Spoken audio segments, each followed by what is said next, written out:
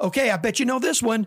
No pain, no gain. Hey, this is Pastor Terry, and here's some grace for your journey. If you're a gym rat, you get it. If you want your heart to be strong, you got to do cardio. If you want your muscles to be strong, you have to lift weights. And the more you push yourself, the better you're going to grow and the healthier you're going to become. But that only happens through pain. Now, this is true in our physical life, and we get it. But it's also true in our spiritual life and in our church life. When pain comes, growth is optional and right on the heels of the pain. In Acts 12, Herod started killing believers. Persecution was coming against the church from all sides. They were arresting folks and killing them. But in the midst of this, listen to what the Bible says. But the word of God increased and multiplied. When pain comes into your spiritual life, trust the Lord.